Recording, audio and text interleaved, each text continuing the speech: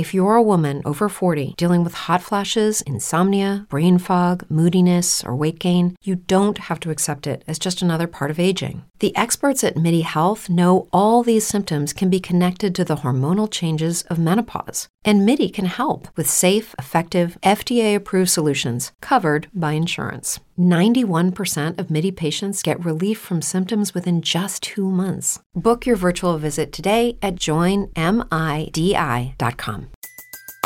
Everybody in your crew identifies as either Big Mac Burger, McNuggets, or McCrispy Sandwich. But you're the Filet-O-Fish Sandwich all day. That crispy fish, that savory tartar sauce, that melty cheese, that pillowy bun. Yeah, you get it. Every time. And if you love the Filet-O-Fish, right now you can catch 2 of the classics you love for just $6. Limited time only. Price and participation may vary. Cannot be combined with any other offer. Single item at regular price. Ba-da-ba-ba-ba. Hello, how are you? Thanks a million for listening to another episode, if you've decided to listen to another one. This one is really great.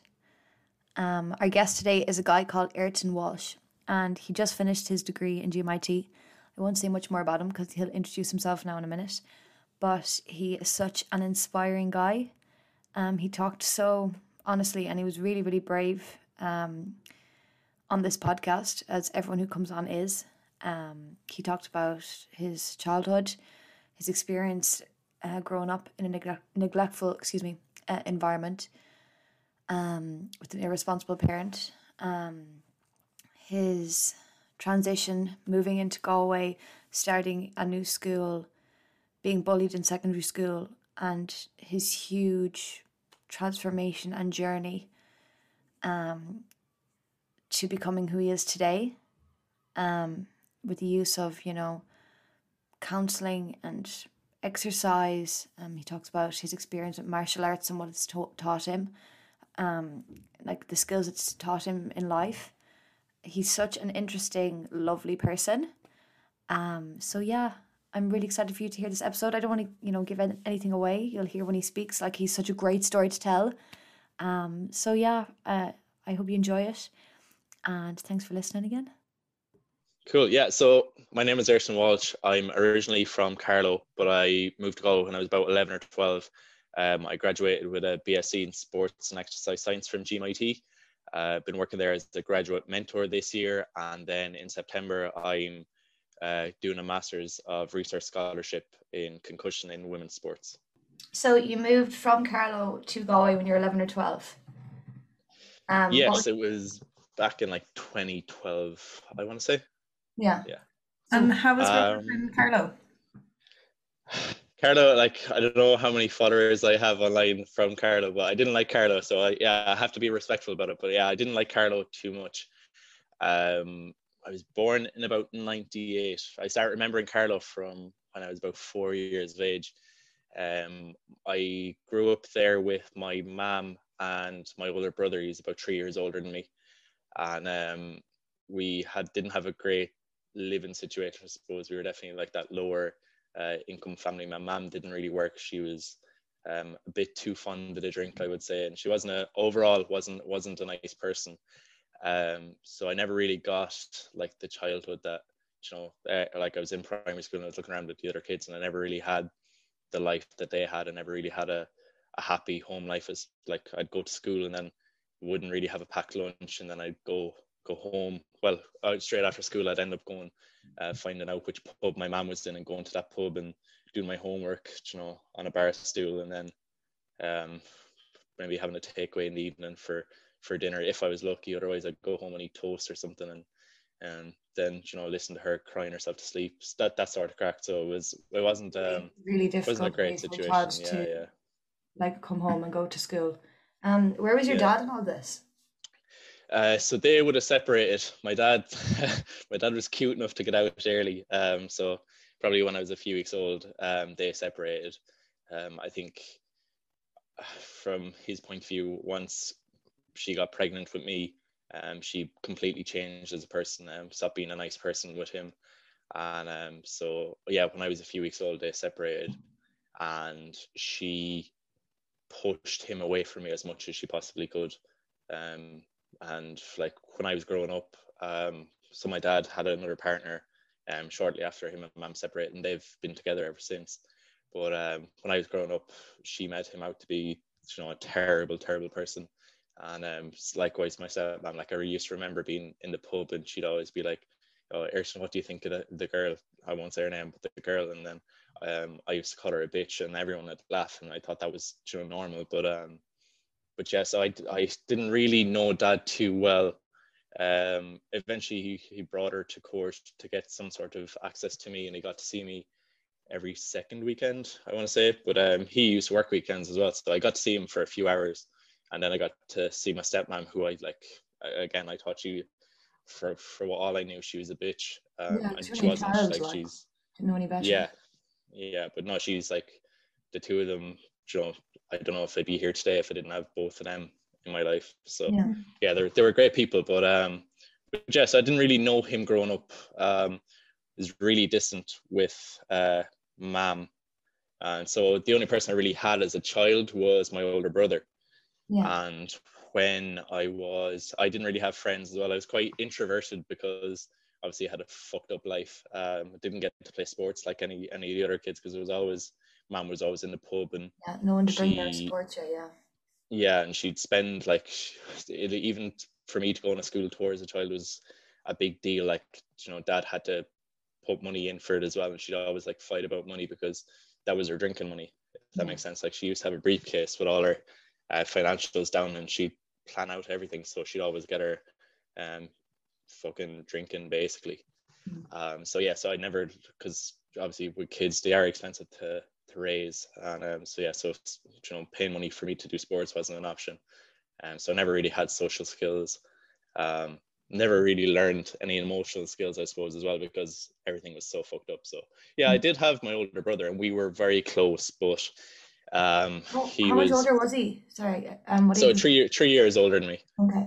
So it's not too much, but he was still we had a very hit or miss relationship, in the sense that, like, just younger brothers are growing up in a house together, and we were always at each other's back, but always still there for each other at the same time. But I suppose the difference between us was, with my situation, I became really introverted. I never left the house. I had a PlayStation, and that's all I did all day.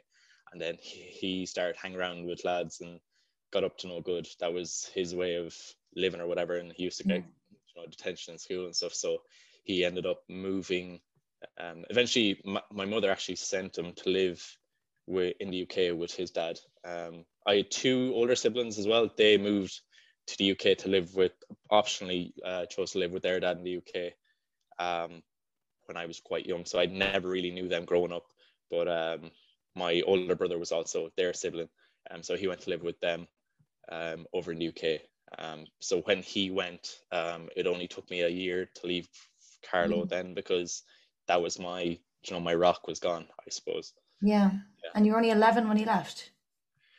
Yeah, and that kind of happened in, like, I'd say in the space of like an hour, that was decided.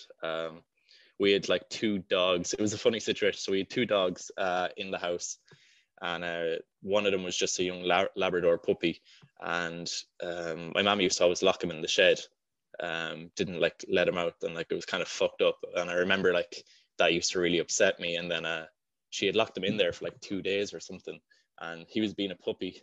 We had bags of concrete in there, and he tore the fucking things to shreds. And I remember I was really angry at her. She opened up the shed, saw the mess, was like, "You're fucking cleaning that up." And I was like, I suppose I was done with the situation. So I was like, "I'm not fucking doing that. That's your fault for leaving a dog in there." And then we got into a big argument. She was like, "Do you want me to call your dad? You can go live with him." And I was like, "Please, just do it." And then so my dad called me a few minutes later, and I was like, "Can I move to Galway tomorrow?" And so he drove down from Galway, picked me up, and then that was it. The next day I moved to Galway. I only got to say goodbye to like one person. I didn't have many friends, to be fair, but yeah, I only got to say goodbye very quickly. Yeah. And did you realize, you were saying like, about school tours and stuff like that, asking for money, like, did you realize that was like, you were different to other kids in that situation at the time? Yeah, definitely. It's a thing that's probably existed like throughout all my life, for the most part anyway, up until the breakdown that like we'll discuss later on. But I always like looked around at other families and saw like love, I suppose, and saw, you know, the good things that people had when they cared for each other. And yeah, it was always like, I never had that. It was always like, if I wanted something, like I had to be an argument, or there was always, I don't know, a struggle to get like the basic things. And like, it was so weird to see, and why I probably have a lot of distaste for my mother is how like selfish it was, because like she used to get a lot of money from the government for me, because she made out that I was really sick. I wasn't. There's some condition, I forget what it is, but it's basically where you convince people that your child's sick, and you convince the child that they're sick. But she used to do it like for attention quite a bit, making out that I was really ill, and I started to believe it myself. But she used to get loads of money for it.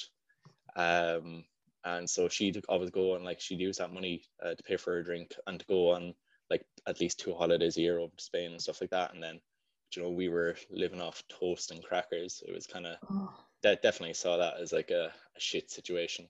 Yeah.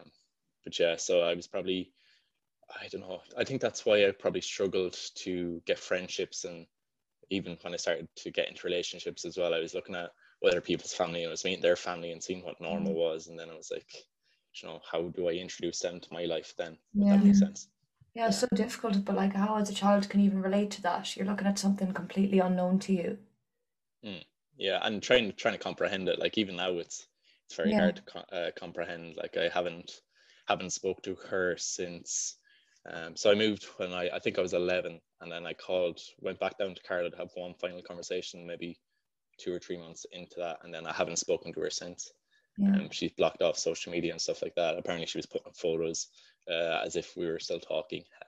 So I haven't had that conversation. Everything about how she's perceived, like yeah, everyone wants to have the image that they keep in touch with their kids. Especially, I think when I moved away, I was the final kid to move away, and then I think some of her, from what I hear anyway, some of her friends, that was kind of the final straw with them, and they started to distance themselves from her as well, because how can you let your kids do that? Like, how can you push your kids to the point whereas kids they're like, I need to move away, like especially at 11 11 as a child, like absolutely. And like that was the scariest thing I've ever done in my life. I was gonna say, was that a very significant moment in your life, that decision?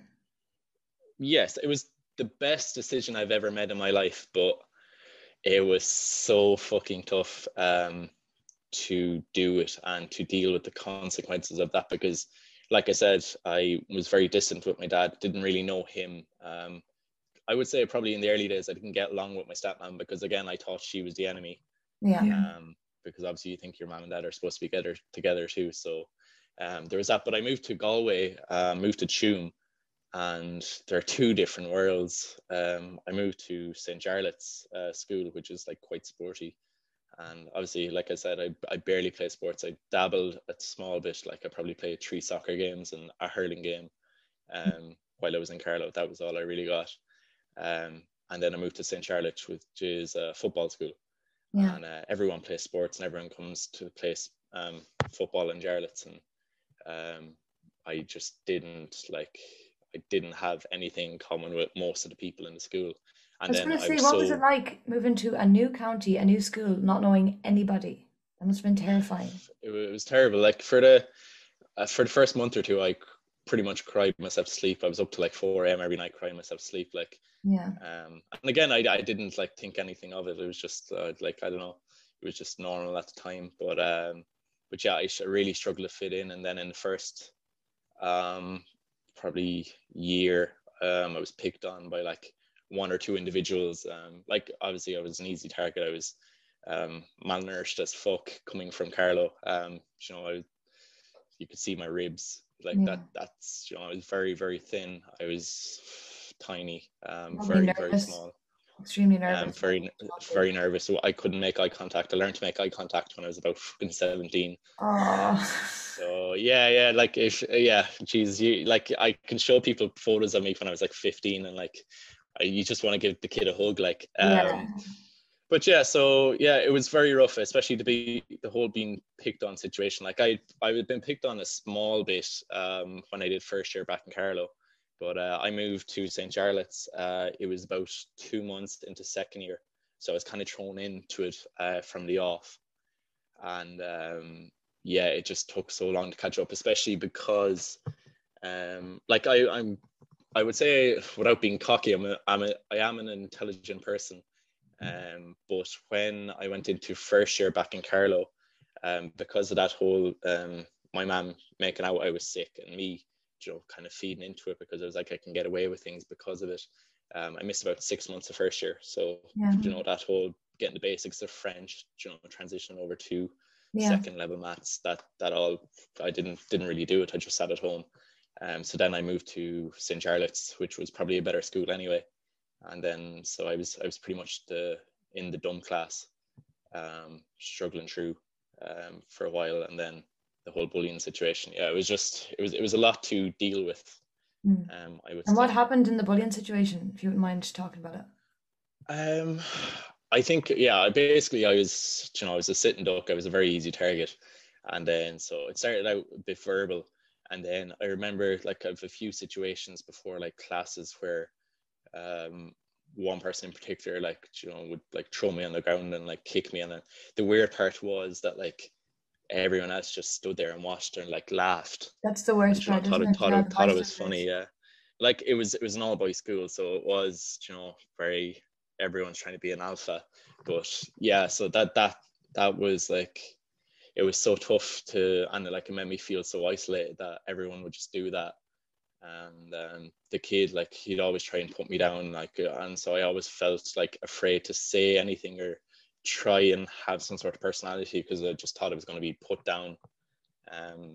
Yeah, so, like, how I kind of ended up on the path I am now, in terms of my career and everything, was that when the kids started bullying me, I was like, I kind of, coughed I was an easy target. So I went home and was like, I need to do something about this. Like, I can't just keep crying forever. So I was there at home in my bedroom at like 12 o'clock at night, and I'd come down the next day, or I'd go into the kitchen the next day, and my parents would be like, what were you doing last night?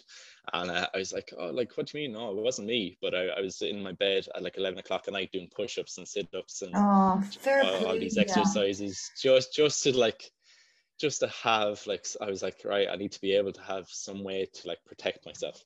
Even all the odds were against you, you still had that fight in you, like. Yeah. Well, it was either sink or swim. That's the way I looked at it at the time, anyway. And do you remember with the bullying, was there any teachers that got involved? Like, how did you deal with the nerves and apprehension going into school, facing that? I don't know. I think I was just such a quiet kid that I just never spoke up about it. Like, I don't think I ever said it to a teacher. No, yeah. I definitely never did. And I never said it to my parents. Like, this, like, I don't know if they'll hear this, but it's probably their first time going to hear it. Yeah. So yeah, all I could do was, and like, it's something I do quite often, I would just be practical about it. So I went and I exercised, and I did, like, get some sort of muscle because I was starting to eat properly, and then I was training. And then I remember, like, a big milestone for me was the same kid tried to basically, I was in the changing rooms getting ready for PE, and he came in and he started like he usually did, and two of his friends were there, and they told him to back down, that I'd probably kick his head in. And that was, so all the bystanders were now wary of you, like. Huh? All the bystanders were now wary of you. Yeah. Well, like, the kid that was bullying me, he wasn't, like, a top don in the social circle of school. So he was like the guy that, his mates, his friend group would pick on.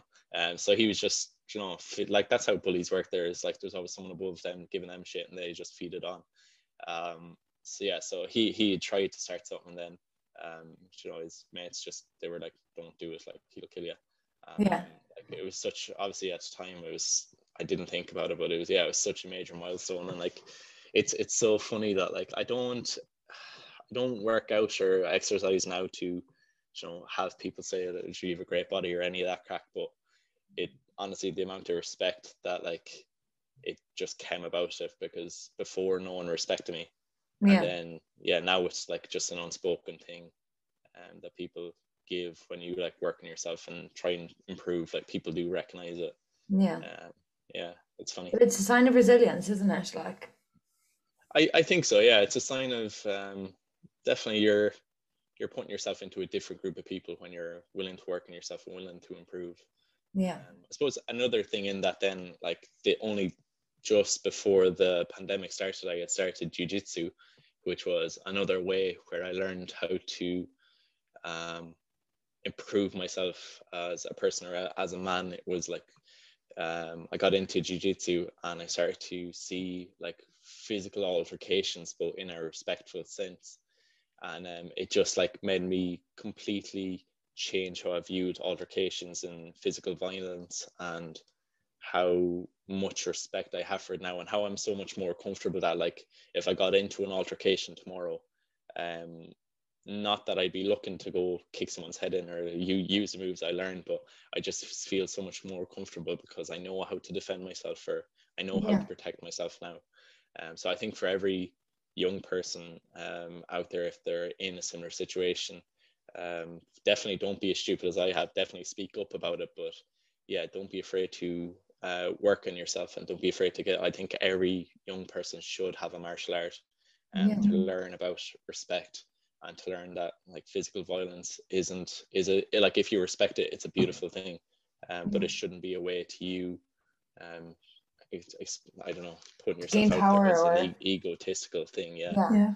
But it is like it's sort of comforting in a way having like a martial art. I know I did boxing there for maybe 6 weeks or something like that.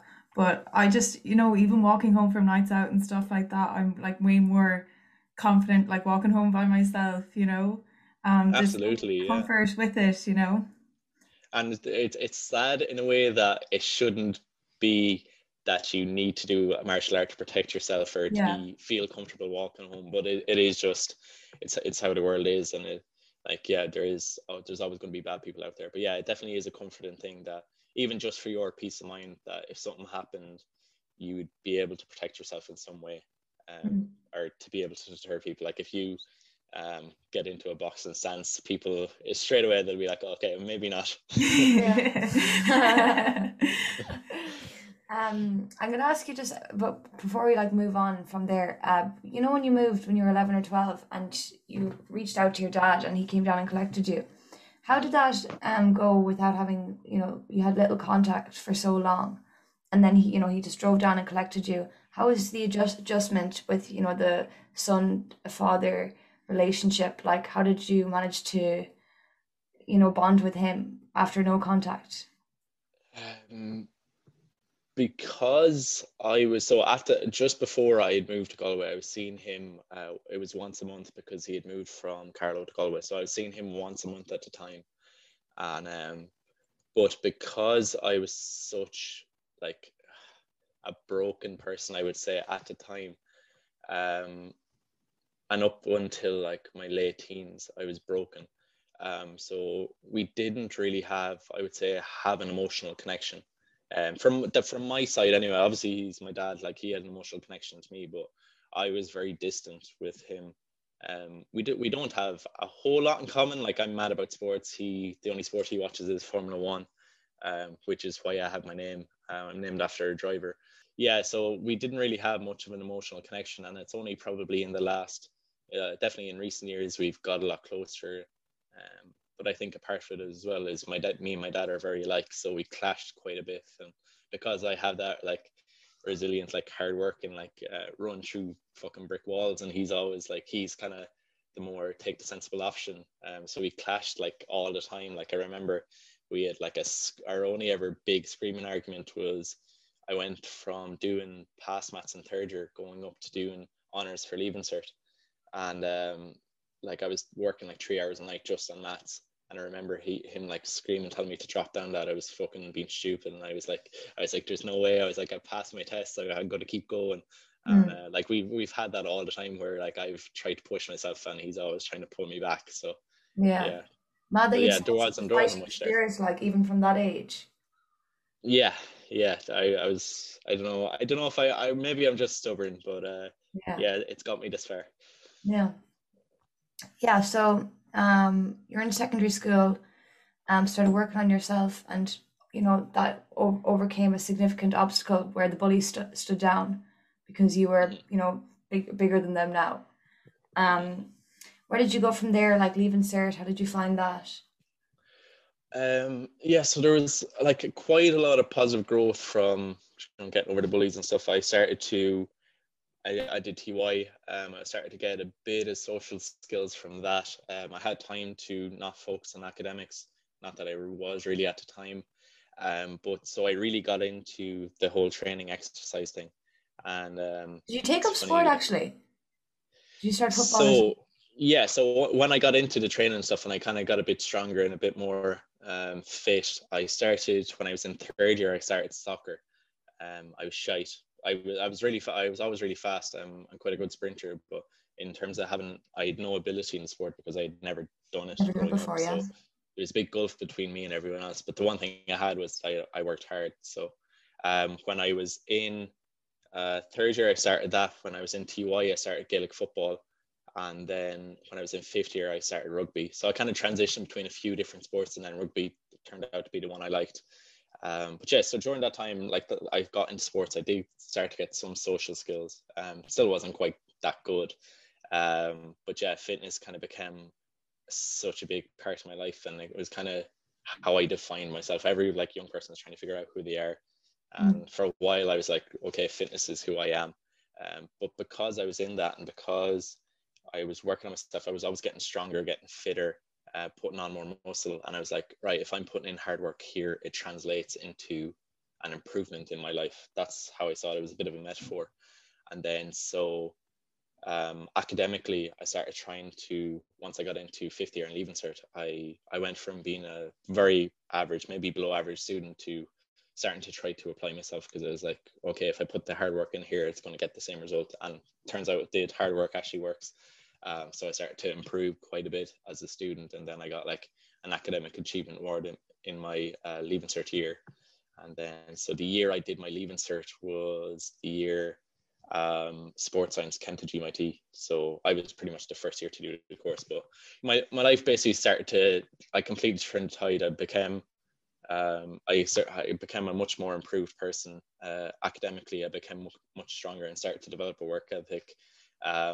Because I was kind of had a bit more about me as well. I got my first girlfriend when I was in leaving cert. Such a big deal because I like never had Nice. like obviously with everything going on Nice one. beforehand, I was like I don't even have time for women. Like I'm too fun for that. So yeah, so I got my first proper girlfriend in leaving cert, which was a big deal. And yeah, and then I was leaving cert was quite a good year. I don't know, it was like I kind of peaked in leaving cert, I suppose, socially. People started to know who I was and that, and it was nice to finish off secondary school on a positive note, I would say, Absolutely, because yeah. for a lot of it wasn't. So yeah, so that was kind of, there wasn't too much happening in there apart from every now and again there was still something inside me that I knew I was broken, and I go through phases where I'd still cry myself to sleep every now and again, or I go through phases where I'd cut off from everyone. I was still afraid to like go into town with. I had a few friends by that stage, and I was still keeping to myself. Yeah. Keeping in my bedroom. Afraid afraid to go into my own kitchen, which was weird. Like I was always afraid I'd do something wrong and I'd get given out to. I was like, I feel like, I don't know if you've seen the videos on YouTube where they get like the rescue dogs, and like the Yeah. first time they meet them, they're like really sheepish and they're hiding, Yeah. and then you teach them how to love and stuff, and then they become pets. Yeah. But it's just because I had a broken life before, and that's honestly what I felt like. I was always afraid I'd put a foot wrong, and I was really anxious about doing something wrong that I'd get given out to. But thankfully, once I got into college, I did first year, and then I managed to move to Galway and had my own space. And yeah, it was just completely, I don't know, changed my everyday life, which was such a big deal. But yeah, getting into sports science was fucking the best thing that's ever happened to me, apart from moving to Galway. Yeah. I went from having that really masculine secondary school experience where like everyone was trying to be cool. And I was never cool. I was always a bit nerdy. And yeah, I got into a space where everyone was mad about exercise. Everyone was quite intelligent.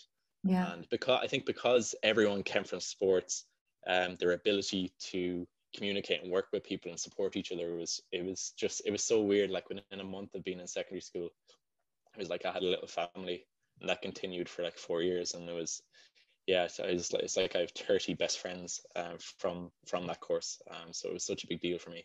Yeah, amazing. Um, And yeah, was it like you knew straight away when you left Leaving Cert what you wanted to do?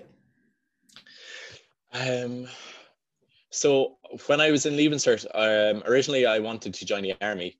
That was the big thing for me because obviously I was in that like mindset of pushing myself and seeing how far I could take myself. And so that was what I originally wanted to do, but I was afraid my eyesight would fail me. Yeah. So I never tried then. And then I only tried actually once I got my degree, I tried to join the army last summer. And it turns out the eyesight did fail me. So I didn't get in the end. But so I looked at a few different things. But yeah, sports science just became, I was like, I don't know, I felt like I'd spent so much of my life trying to fucking just get by. And I was like, look, sports science is what I want to do. I knew I'd struggle to get a job in the area, but I was like, I'm sick of fucking just getting by. I want to follow my passion and just see where that Absolutely. takes Do me. something for yourself. Yeah. Yeah, for sure. And yeah, thank fuck I did. Thank fuck I did because yeah, it was such a good decision. To be able to do something with like my heart in it just Yeah. makes me a different animal. Like I know if I was doing something to get by, like this year I was working as a graduate mentor in GMIT and it was a good job and everything and I got to do some good work, but it wasn't where my heart was. And it just made like work twice as difficult. So I Yeah. can't wait to get back to study. Absolutely. But But yeah, you so deserve them after everything that you've been through and all the anxiety, you had to endure for reasons that you weren't responsible for. You absolutely deserve now to do what you love. yeah, well, yeah, And I I'd say like to that think because I so apply it anyway. to Yeah, myself and anyone else, but from hearing your yeah. story, do you know what I mean? I'm so happy to hear that you went after your passion then. Yeah, well, it's a big thing now. I've had to do a few videos for students just because in that role I was kind of like an ambassador for the college as well.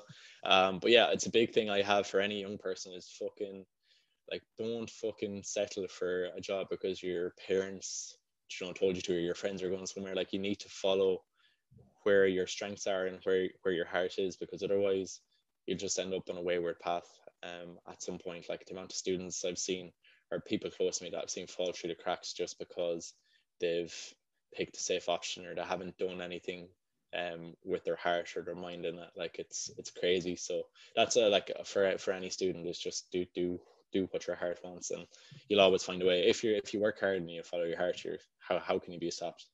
Yeah, That's my belief system anyway. absolutely. But back to, I suppose, so I'm in college.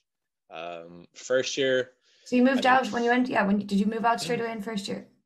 no. So financially, I was still dependent on the parents and stuff when I was in first year of college. But I was definitely getting to the point where it's like I didn't want to be at home anymore. Had to get a like bus from Tuam at like 7 o'clock in the morning to make it up for college. Traffic's really bad coming from Tuam to Galway, so it took like an hour and a half to get up to college. And were you eligible for Susie or anything? So the page, so I got, I think 130 quid. I needed to live a further 2 kilometers away to get the full grant. It's always the way, isn't it? So Always. yeah, it was a load of balls. But so at the time, the summer of Leaving Cert, I managed to get my first part-time job in Galway, which was working in Supermax. Nice. And I stayed there for, well, I did other things in between and I took breaks, but that was the bulk of my 4 years in college. I was working for Supermax and that put me through college. So after first year, I had money to move to Galway. Yeah, so I moved up the end of first year, worked full time for that summer. And then so second year was kind of my first time living in Galway properly. But yeah, Supermax it's a very good experience, I would say. It taught me a lot. Like however resilient and hardworking I was before, that took me to a whole other level again. Really? Dealing with abusive customers and lazy co-workers, and like not every co-worker was lazy, but they were all students for the most part, and Yeah. they didn't want to be there. Whereas my mindset was that like if I can't do Supermax properly, I'm a waste of oxygen. That's how I looked at it. So I was like, I need to be the Wow. best fucking Were part-time you prone to be employee. hard on yourself? Huh? You're prone to being hard on yourself? Definitely, yeah. One of my, I suppose, belief systems that like I don't think I've ever put out there, but like I don't ever want to Well, firstly, so I've had depression, and I know it comes and goes throughout life, but however, like, shit that's going to make my life, I want to make my life as good as possible so that the shit isn't as shit. And then also, like, one day if I'm lucky enough to have a family, I don't want my kids to ever go through what I went through. So I need to, that's my, like, belief system for being hard on myself, is that, like, I want to create as good a situation, pretty much. But yeah, I eventually ended up being a manager in Supermax. So I did something right. I was like 20 when I got a manager's Fair shirt. fucking play to you. It is what it is. I'm glad I'm not working there anymore at the same time. But yeah, so I was living up in college for second year. I was in a long-term relationship with someone else at that stage. So pretty much any free time I had in between study was spent with that person. I wasn't a major drinker. Back then I had probably a poor relationship with alcohol, in the sense that I saw what it did to my family situation, and I didn't want to, like, I felt guilty if I drank alcohol, or I was always afraid about, I was always like shifty around drunk people, even if they were my friends, because of it makes sense though. the whole thing. So I didn't go out that much, but I was working really hard academically. I was working 4 days a week in Supermax, and then towards the end of second year, that's when, like, my life got quite interesting, I would say. Towards the end of second year of college, my dad was in, I would say, a serious car crash. And I only found out about it. It was funny. I was up in Dublin doing an abseil off Croke Park for Jigsaw. Would you know who they are? Yeah. Yeah. So I was doing an abseil off Croke Park with the girl I was with at the time. We were abseiling off Croke Park. I went back to get some food after we did the event. And I was on Facebook, and I saw my dad put up a photo of him in a hospital bed. And my dad doesn't post on social media ever, but I think just because his head was, like, because he was fried from the car crash, he'd put up a photo of him in a hospital bed. So I had to call my stepmom straight away, and she's like, he was in the car crash basically the day before, and they didn't want to tell me until I got back from Dublin. But yeah, like, I just went numb in that instant. I was struggling, like, mentally at the time. I was feeling really overwhelmed and stuff, but when I just saw that, like, and when I heard what happened, like, I would say every part of me just shut down, like, just went completely numb. Absolutely.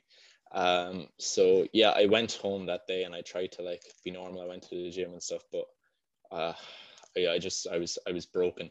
But that was in about May, and progressively that summer, I was trying to ignore what was going on. I was getting worse, probably by the week, and I was working in Supermax.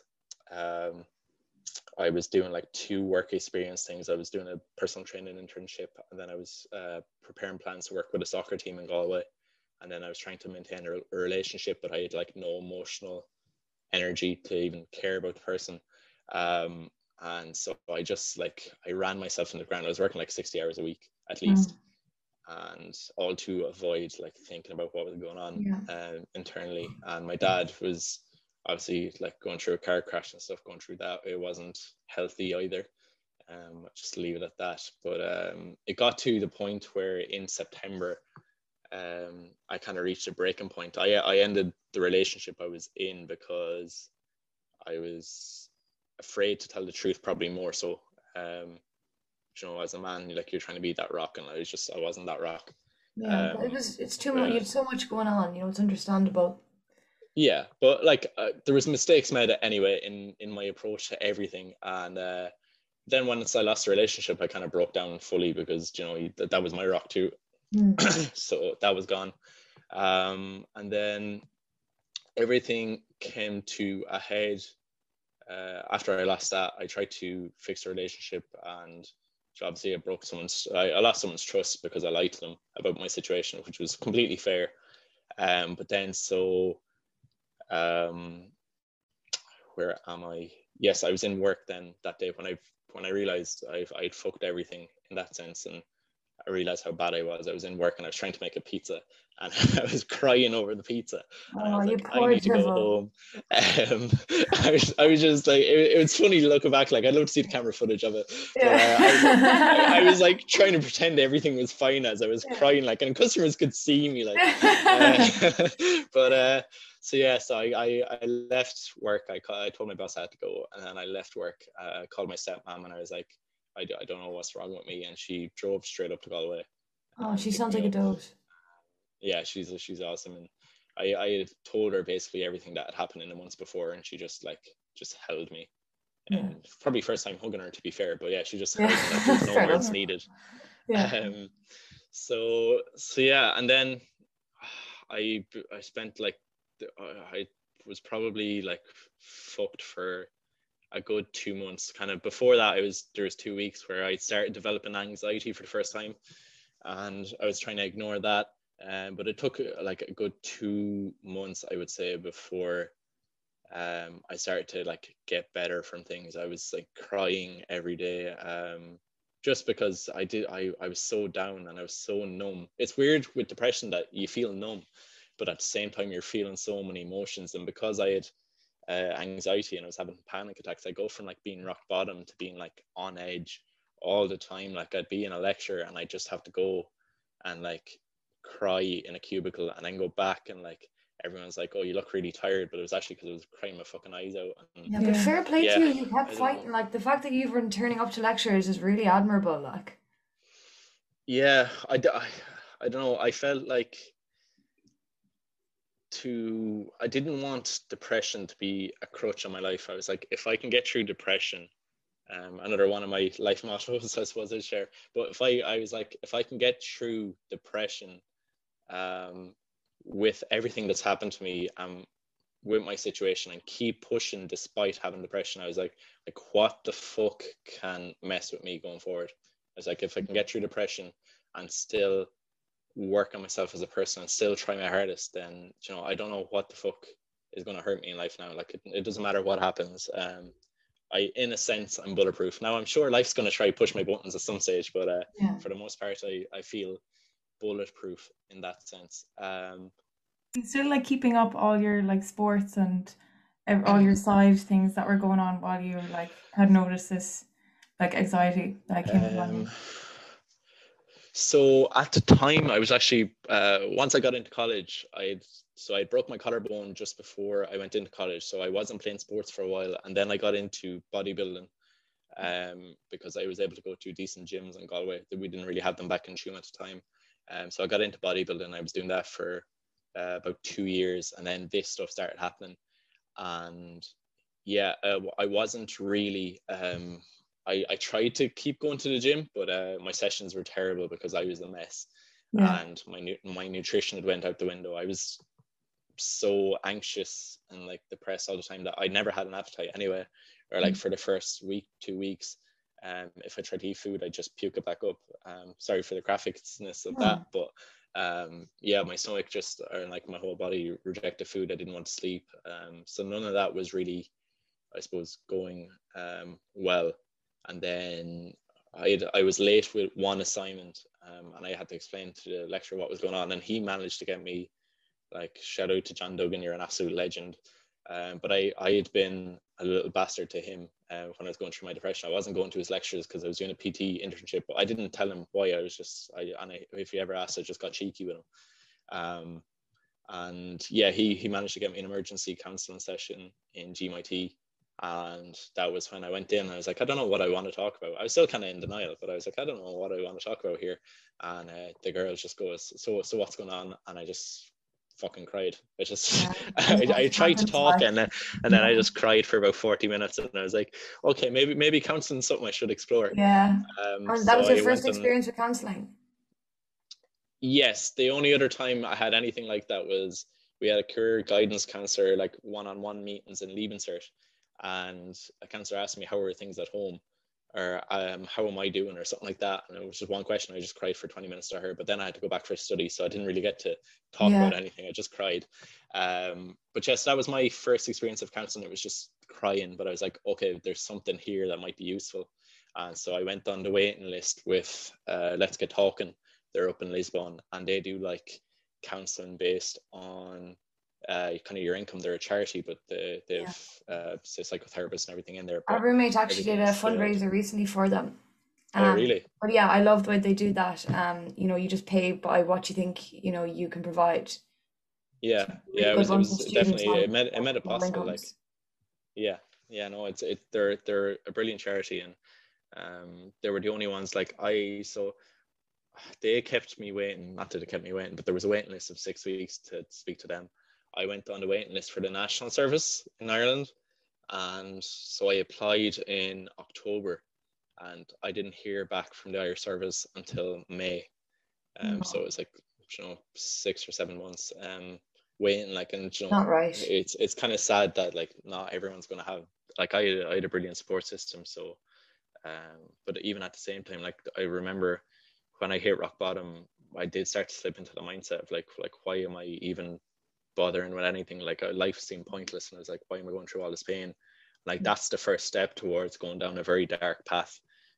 But I thankfully I had a brilliant support system, and I got through it.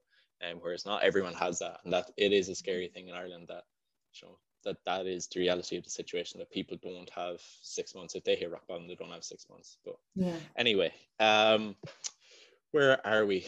Oh yeah, so I started going to counselors, and then so I ended up only doing 6 counseling sessions with Let's Get Talking before I felt good again.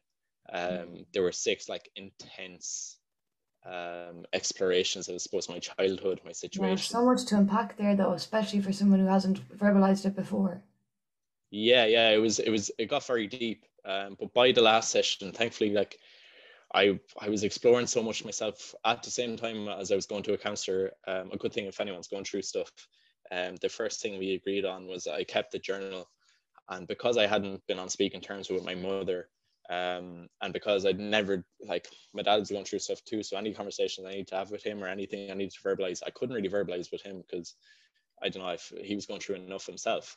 And then I'd lost a relationship too, so I couldn't have conversations there. So the first thing this counselor got me to do was keep a journal, and any conversations I wanted to have with people, I'd have them on a page. And so I worked through all the stuff kind of at home, and then when I went to them, we just build on what conversations were in the book. Great too. So we got through a crazy amount of stuff in that time frame. And all the stuff in that comes 5 up, hours. I'd say, when you're having that pretend conversation on paper, all the stuff that comes up, I say it surprised you. Or I can imagine it might have, like, stuff that came up in your There is so many eureka moments, like where the light bulb was going off in my head. It's like I'd try and verbalize things, and the whole thing was I had to get angry as possible. I wasn't allowed to like write neatly or be polite and what I was writing. I had to get like as if I was screaming at someone, basically. But yeah, there was so many like stuff that I realized how it manifested in my life. Like, so that whole thing about not feeling comfortable like around my partner's family, that was because my family was so messed up.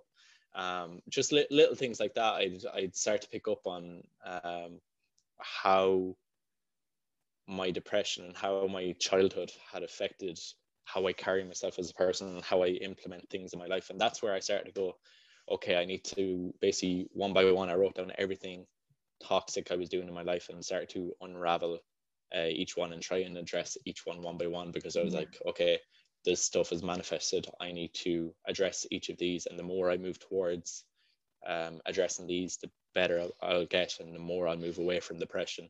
Because it's like you applied like your work in counselling. I feel like you were the same when you were in school or when you started in the gym or with martial arts. You just went head first, every problem straight on. Do you know what I mean? There's no deviation. You were not backing down from yourself or the mistakes that you made. Like that's really cool. Yeah, no, definitely. Like the big thing was me, like the first, so I did have to go to see a GP to get like diagnosed with depression. And because of that, like he did write me a prescription for medication at the time. And I just put it out there, like if you're taking medication, that's completely cool. Take your medication if it helps you feel better. But from my point of view, I was like, I knew how fucked up my life was, and I knew how bad I was, how I was letting my depression run me, and how I was doing like so many things that were making things worse by not speaking, that sort of stuff. And I didn't want to take medication to mask that, because if I took medication, I'd only be masking over everything I was doing Absolutely. wrong Yeah. and everything I was avoiding it. So I wanted to How quickly did your GP prescribe the antidepressants? too quickly. Yeah, it always is though, Within isn't like it? 2 minutes of the conversation, like it was like he was a lovely man, but he's like, takes this medication, make sure you get like some exercise in, as if I wasn't exercising anyway. Like like he was asking those questions, and like I was already exercising. That wasn't the Yeah. issue. I just But think it's yeah, so like important to raise awareness for that, because so many people, you know, like yourself or ourselves, like go through things, and like depression is valid, and a lot of the time it's because you went through something that you weren't supposed to go through, or there's feelings there that need to be acknowledged. And the amount of times where people are just prescribed antidepressants, it's like, oh, it's irrational, it's in your brain, this will fix it, and no one's feelings and lives are getting validated. yeah, I think so. Yeah. And like, I'm don't get me not, wrong, I know yeah, like you said, I'm not discrediting anyone who's on antidepressants if it makes you feel better. However, you can survive. You know, everything that helps is good, but I am concerned about how quickly people are offered antidepressants and not asked enough questions. Yeah, that's it's the catch-22, whereby like medication is great. I know plenty of people that are on medication and find it really beneficial, and it offers a lot to their lives.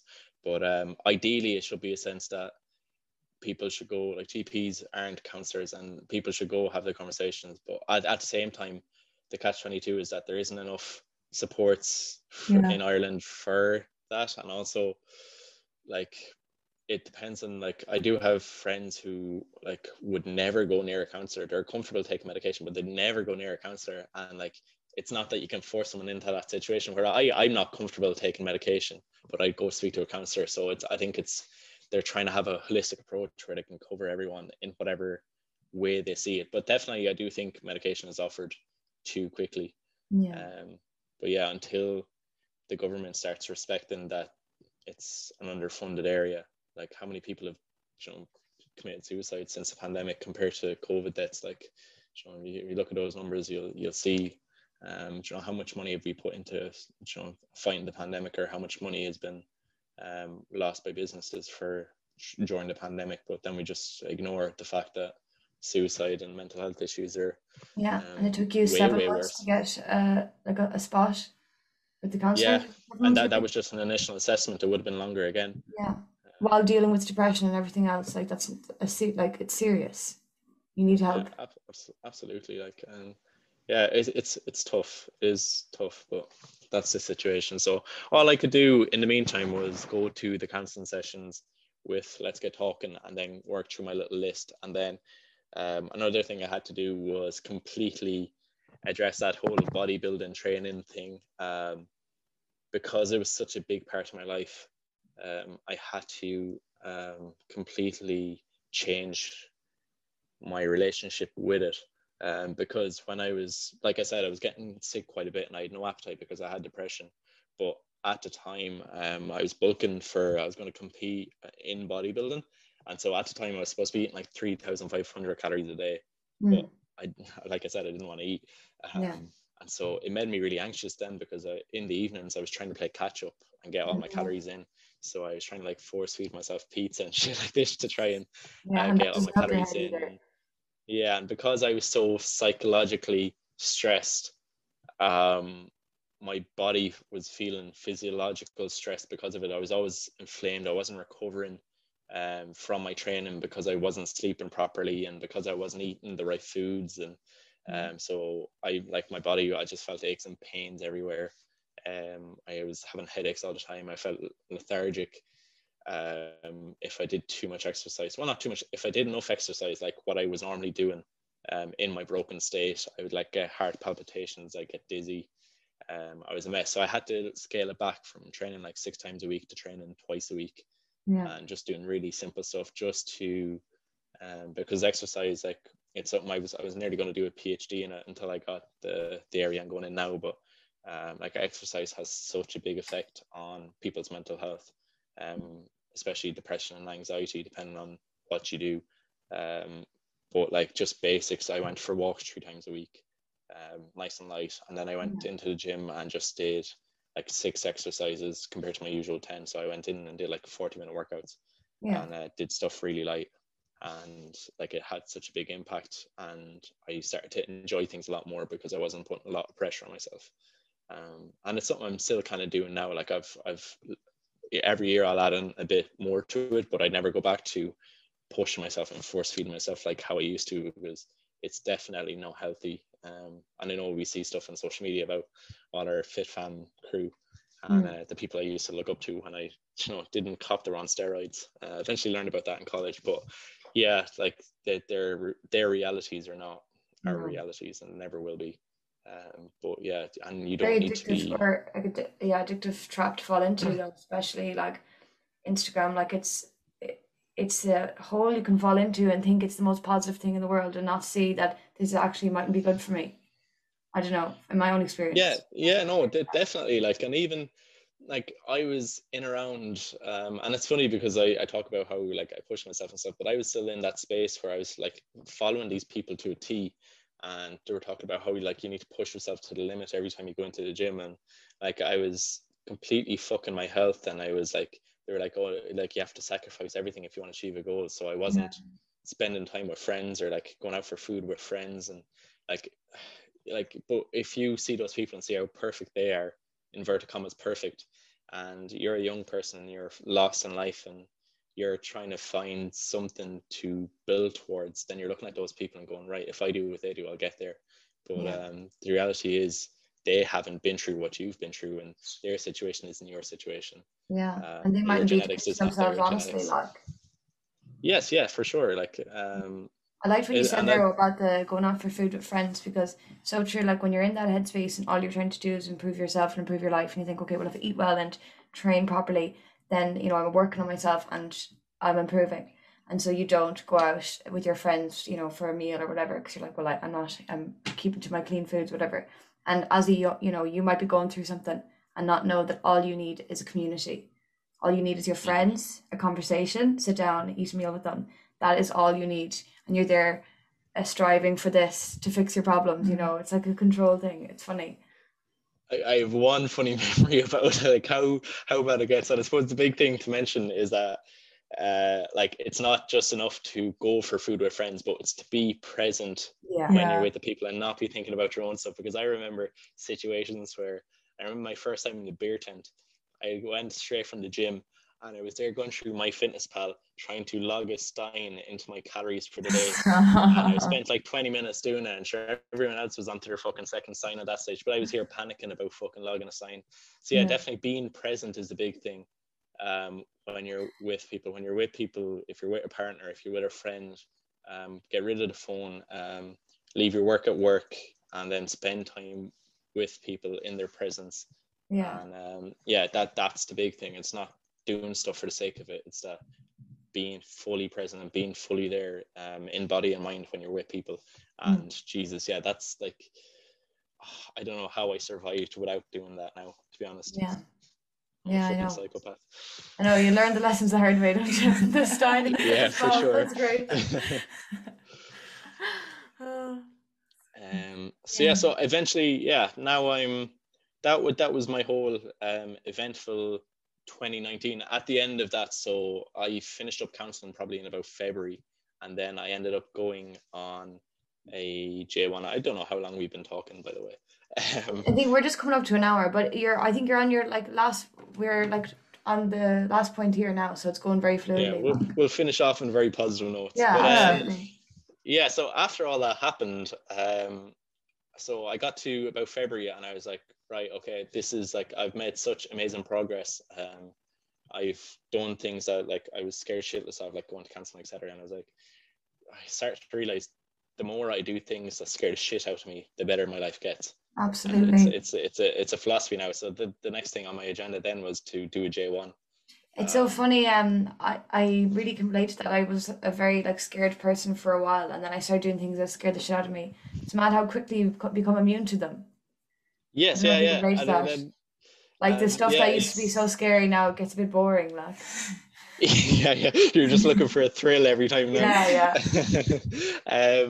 But yeah, so like it was so funny, like the changes I made. I was able to I worked, so at the time then I started working like 40 hours a week. I had PT clients, I was working in a gym, coaching clients, and then I was working in Supermax as well, all to like save up to get to go on the J1. And then I went out to Chicago, threw myself into social situations Wow. with complete strangers. And like, yeah, it was so weird. It was the first time in my life that like I did that, and I made friends, like genuinely just people who liked me for me, didn't know about my situation, who weren't in my course. Like it was just organic relationships. And that was really special. And then I came home, kept up the nightlife situation when I was in final year of college. I was like, all right, this is going to be a tough year. But yes, I made sure that if there was ever a night out, at least once a week, I'd go on the night out and go into work drunk the next day. I learned how to do that in a J1. It was Unreal. I very love good life that. skill, I have to say. Like that, you took on the drinking and social life head on, like with Yeah. I was like, I am like not edge. being a dry shite again. Yeah. And yeah, so that got me through. I got my first class honours, finished like top of my class in sports science in my final year, just at the like tip of the pandemic. Then got my graduate mentor job. Been doing that for 10 months now. I finish up Wednesday, and then I start my scholarship, and I'm on the road anyway, at least to a PhD, which is like the goal. And then I'd love to get out of Galway and see the world a bit. Yeah, So amazing. yeah, I suppose the only other thing I'd like to round off the call with is that like I like, because of this and even having conversations like this, I think it's so special. And I've become a big mental health advocate, and just for people to speak up. And again, we're not unique in any way just because we have a story, but everyone should share their story and should, I suppose, at least acknowledge their own situation. But yeah, feel free to follow the Instagram. It's Ayrton Health, which is Ayrton. You'll probably spell it wrong even when you search that, but yeah, so that's the Instagram. I'm gonna push a lot We'll put more it on underneath that the stuff going podcast as forward. well. Yes, yeah, if you wouldn't mind. Amazing. But yeah, I think mental health advocacy, and like definitely even as we were saying before, there's enough resources. So every year I try to do at least one fundraiser. I've done Movember the last 2 years. Look like an 80s porn star. This year is pretty cool. But yeah, definitely. And then so I'm in a healthy campus working group in GMIT. Will be in September as well. But so I'll be doing a lot of mental health stuff come September as well. And yeah, just one thing, like one little lesson I did learn that is quite good for your mental health, because we can get caught up so much in our situations. Come January there, I started working or volunteering with Cope, and it was just, I wanted to have something to do on the weekends, and I wanted to not be so focused on myself because I was at home in my bedroom all the time. And yeah, it's made a very big impact. And I think it, like, I haven't looked at the research, just too much research for me to be looking at, but I know for a fact it does have a really big positive impact on people's mental health to be volunteering. So yeah, maybe find, like, if anyone's having a tough time or just feeling down, find a charity that you're interested in and see. There is volunteering websites all around Ireland, and there's people crying out for stuff, especially once we get out of this pandemic. Like, there's elderly people and homeless people, and there's a lot of people that do need help, and it can have a big impact in your appreciation for life. And you know, we've all been through shit situations, and everyone has a story, but I think the thing is that there's no point in us getting better if we don't give back and try and prevent people being in similar situations to what we have. So yeah, so just a bit of advice there. If you're ever fearing volunteering, or if you've never thought about it before, maybe consider it, because it can have a big impact on yourself and the wider society too. We might just ask you like 2 questions or advice to give. We just started doing this at the end of the podcast. So from your own experience, like, what advice would you give to young kids in unsafe environments, in broken homes? You know, even if it's a kid in secondary school listening to this and they don't think that their home is, you know, the ideal place for them, or they don't feel 100% safe. What advice would you give, or like words of wisdom? Yeah, so like in terms of practical things, what to do, I can't really tell a kid to like leave home because God knows their situation, and who know, I don't know the logistics of, you know, being a foster kid. But in terms of like personally, um, my advice is don't let your situations dictate your future. Like whatever you're in, I have it tattooed because I'm a cringy fucker, but I basically have like a tattoo on my forearm of an hourglass and demons wrapping around it. But like it's another one of my lovely mottos. But basically what I was trying to say with it was, don't let the demons of your past take away the precious time that you have left. Like no matter how far you've come or what you've been through, don't forget that you still have so much living to do. And like especially I suppose with my depression was, as soon as I conquered that and as soon as I overcame that, like life was so much brighter. I was smiling all the time. Food tasted better. You know, everything becomes so much more pure and so much more happier. So just because you've been through a situation doesn't mean that that's going to be your future. And again, you have the power to do and have an enormous impact and a purpose in your life, that once you do get through this, you can do your bit to make sure people don't end up in the same situation. So I don't know if that's practical advice, but just it's something to remember. That yeah, you can always help people in a similar situation, and your life is always going to get better, no matter what happens. Absolutely, that's great advice. I'm trying to think of another good one now from his own experience. Just like as a mental health advocate. It's actually Men's Mental Health Week, actually, I think. Is it still Men's Mental Health Week or is it last week? I think it was. Was it last week? I think it was last week. Oh, we were trying to time it nicely. Sorry, go on. Just in the post, just following Men's Mental Health Week. Yeah.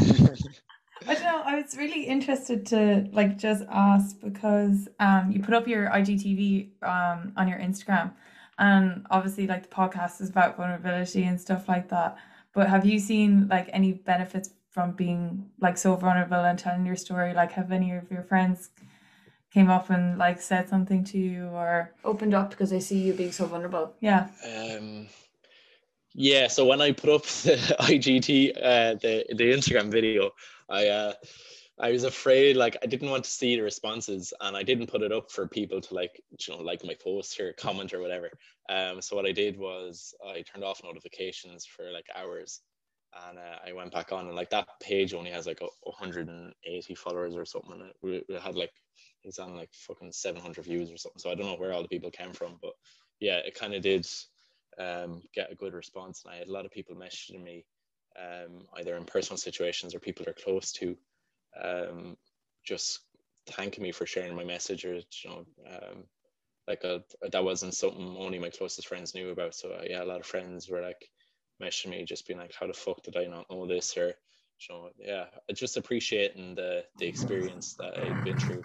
But yeah, like it's there for, even if only one person realizes, okay, I should go speak to someone, that's a win in my book. And that's what it always is. Like, I don't care if the person never speaks to me, like if it just puts it in their mind that that okay, it might be worthwhile for them to speak to someone, that's all you need, just one person. Yeah. Which definitely, like a big fear having these conversations is like, even when I talk about the people in my story, like I don't think my mom will ever see this because I have a private Instagram account. it's the goat. But yeah, like even when I put up the IG video, I had to kind of clarify things with, you know, when I was sharing my story, it was my point of view, and the way where I talk like that, I might have upset my dad or my stepmom, where I talk about like me not being close with them, and it wasn't that I was saying they weren't trying to be close with me, but it was just saying that because I was so fucked up, I wasn't close with them. But yeah, I think everyone, when they're sharing a story, especially if it's like personal family and stuff, they're always afraid they're going to offend people. But yeah, and we see that with the podcast, people are afraid to speak about their experiences in case they offend people in their lives, you know. But it's important to know everyone's entitled and to tell their story. It's your story, you know. But I understand why it's hard when you think of loved ones and stuff, you don't upset them. Yes, yeah, and it's I said things to them now since that conversation that, like, you know, I had to kind of clarify things with them that, like, fucking, if I didn't have my dad and my stepmom, And it wasn't like an argument or anything, but it was just a healthy conversation about it. But like, if I didn't have them, I probably wouldn't be alive, you know. And I'd never said that to them. I had never told them how much they've done for me.